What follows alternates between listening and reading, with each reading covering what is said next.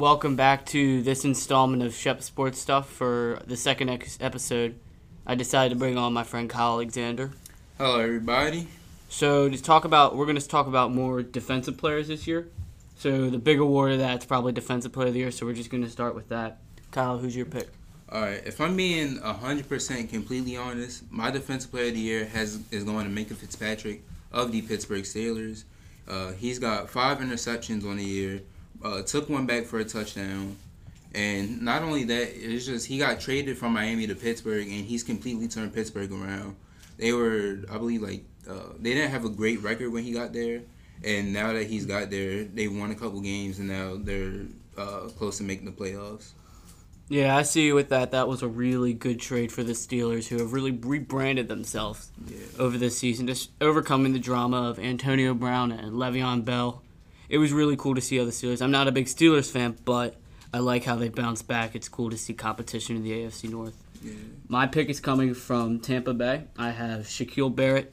Now, going into this year, and probably still, he's really like a no-name player, but, I mean, this guy is going to get paid this offseason.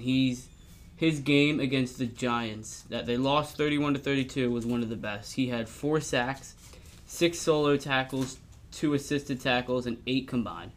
He also had 3 tackles for losses. I mean, this guy has really been wrecking right so far. He's really made the Bucs still, even though they're eliminated, he's still in contention. He's really proven that even though he really wasn't the greatest player in Denver, he really lived up to his potential and has become a star down in Tampa Bay. Yeah, that's a good pick because Shaquille Barrett, I feel like he's been under the radar like for his whole career, and now he's starting to break out, but people still aren't noticing. So, yeah. Well, hopefully him winning the award, a lot of people who are not like big football fans will say, what, who's that? Should be Aaron Donald or Nick Bosa, but I mean, he's really came onto the scene and deserves so much more recognition than he's gotten. Yeah, he had 9 sacks in the first 4 games, I think. It's crazy. He's on the verge of breaking Tampa's single-season sack record, and you have to compete with guys like Derek Brooks, Gerald McCoy, Warren Sapp. I mean, those guys are Hall of Famers. Oh yeah, most definitely. So, another guy I just mentioned back there, Nick Bosa. He's pretty much won the Rookie of the Year award. I mean, the second overall pick out of Ohio State University, didn't even play his final year in college. I mean, he really has just came onto the scene and are proving that the Bosa brothers are just as good as the Watts or just as good as the Matthews. It's just seeing how he's really came onto the scene and has dominated. Yeah, well, I agree with that pick. He's my Defensive Rookie of the Year. But another player that I feel should at least be considered is Josh Allen of the Jacksonville Jaguars. Because I just saw this when I was doing the Pro Bowl voting. He has 9 sacks, and he's having a pretty good year. And to me, he was the best pass rusher coming into that draft class. Yeah, it was really close between him, Bosa, and Allen going into the draft, I think.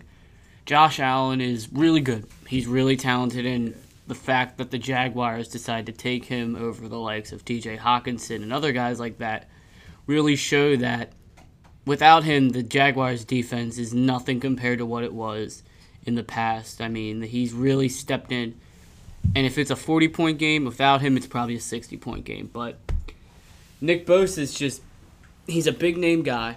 Yeah. He's done some big-name things. I mean, his flag stunt against the Browns was one of the most savage celebrations I've ever seen. But I think you need to award it to the best defensive rookie out there, and in my opinion, that's Nick Bosa. Yeah, and like you say, he had the big name. He already had the big name coming into the NFL because of his brother Joey.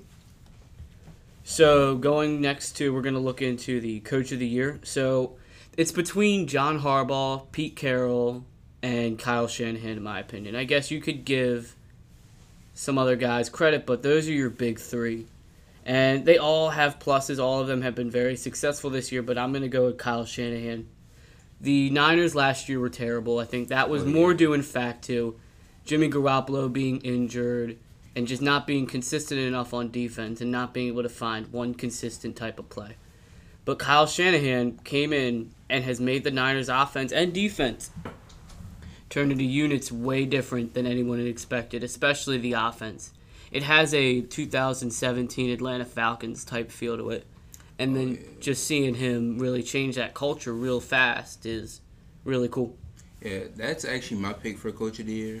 Because I was looking at the 49ers offseason, and I saw they went out and got players like Quan Alexander, D Ford in the trade, and then they drafted Nick Bosa. And I was thinking, like, right there, I'm like, see, the 49ers have a chance to make the playoffs. Like, I thought they were going to be like a wild card team, like 5th or 6th. But now they're out here competing for the top of the division and are trying to keep that first seed. And Kyle Shanahan, he's been an offensive mastermind. And the offense that they run is just great. Especially with the running backs they have, it's just a great offense, and especially having the best tight end in football.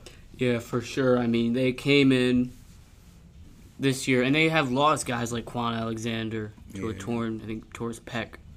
And now they just lost their center. Lost Weston Richburg, and D Ford's been off and on, but he's still been able to have guys come up and make plays. Like Deebo Samuel's been great. You got guys on defense like Jaquiski Tart, who's really stepped. Eric Armstead. They all really stepped into the role. But yeah, I think just how he's transformed this team, and we knew they were going to be good going into last season, and the fact that they really fell apart. Yeah. That obviously was a fluke for them, but they got Nick Bosa out of it, so I'm not complaining. Yeah. So now we're going to look into Comeback Player of the Year. This is kind of you could say it's a two-man race, but probably I think it's really going down to either Ryan Tannehill or Dalvin Cook. I mean, Ryan Tannehill, Dolphins starting quarterback, drafted number 8 out of Texas A&M. He played wide receiver in college, but he came to be a quarterback.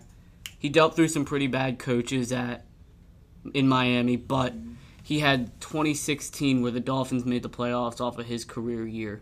And going into that season, people were really doubting his contract that he had just signed, but obviously that really didn't matter. He performed well, and then he got hurt. And then Matt Moore got him into the playoffs, won a game versus the Jets, which was a really good one. But then they lost to the Steelers in the first round. Makes sense. I mean, they didn't have their star quarterback. But then Tannehill went back into that middle-of-the-pack average type of player. After 2016, he didn't even play at all during 2018. And then he started 11 games, had 12 TDs, 9 interceptions. Wasn't great. Wasn't bad, but wasn't good. But he was sufficient, but obviously Miami wanted to build for the rebuild, so they traded him to the Titans for a 4th-round pick. Now, Marcus Mariota comes in and has been absolutely terrible. He started off the year rough.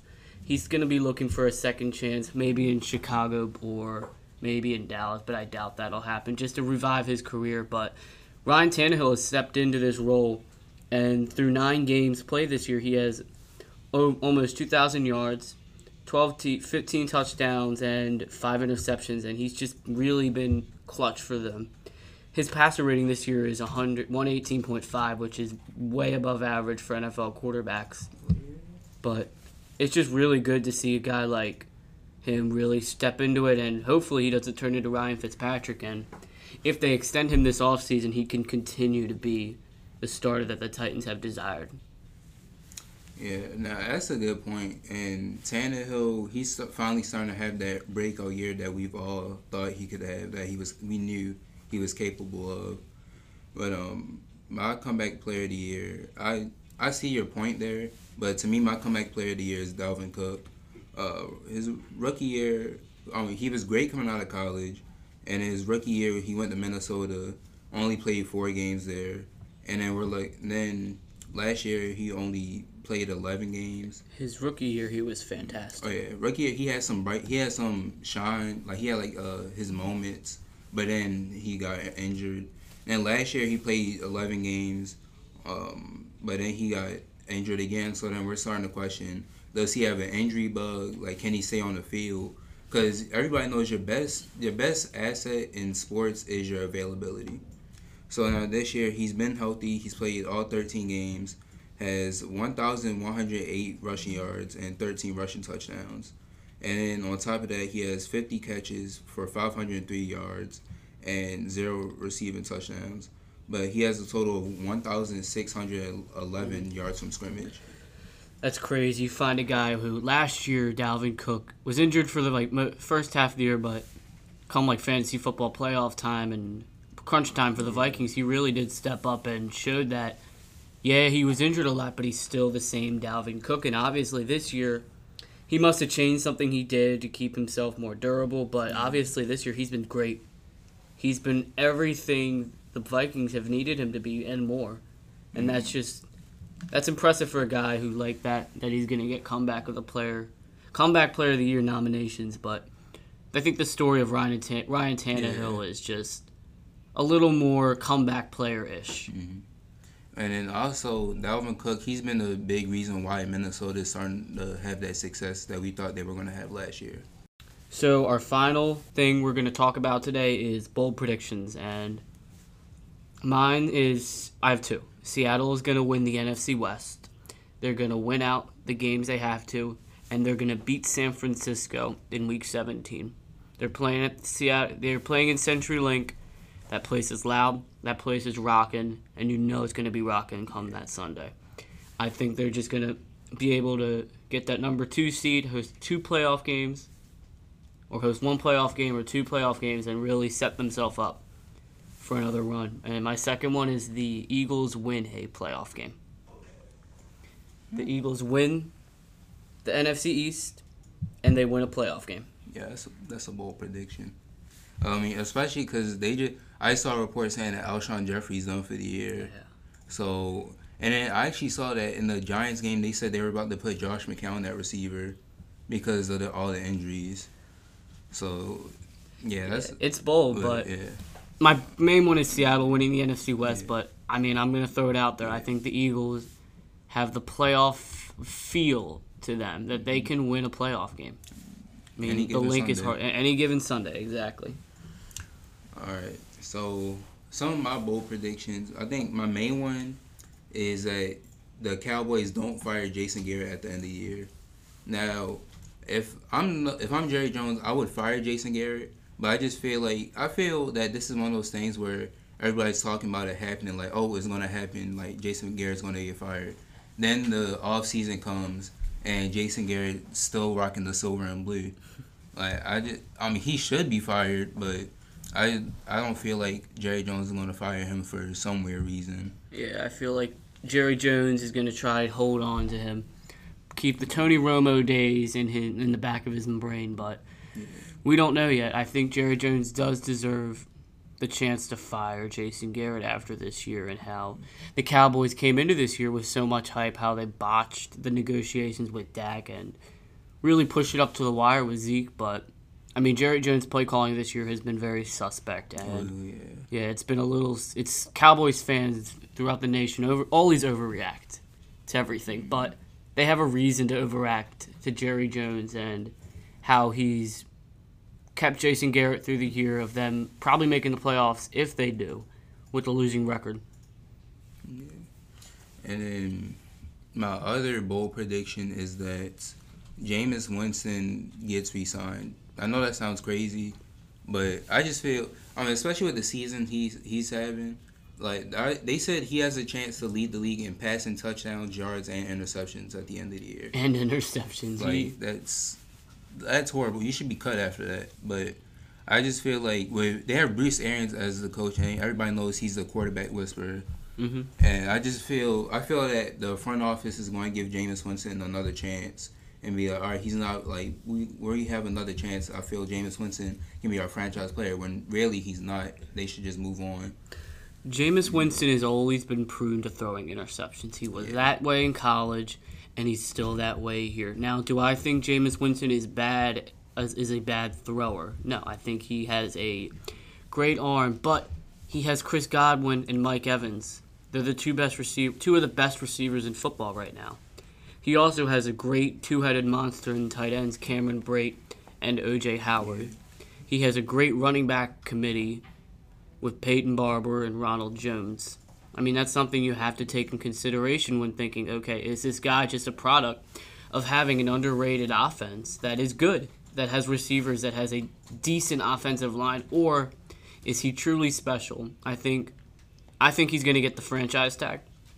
I don't think they're going to give him a 4-year Matt Stafford type of contract, but if they think that they can win more with him or they can be competitive with him, then yeah, they're going to give him a chance and wait.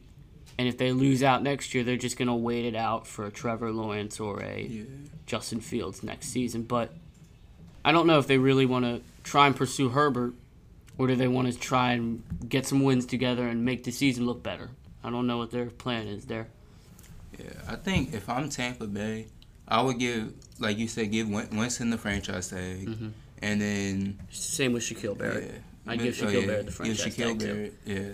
And then when the draft time comes, maybe get Jalen Hurts in the second round or second or third round. Because to me, Tampa Bay's biggest need is the secondary.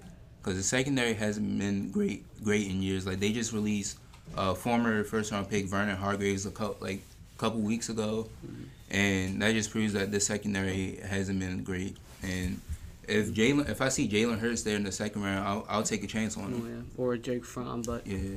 I think the Bucs need to get a guy like Grant Delpit in the draft. He's a great safety.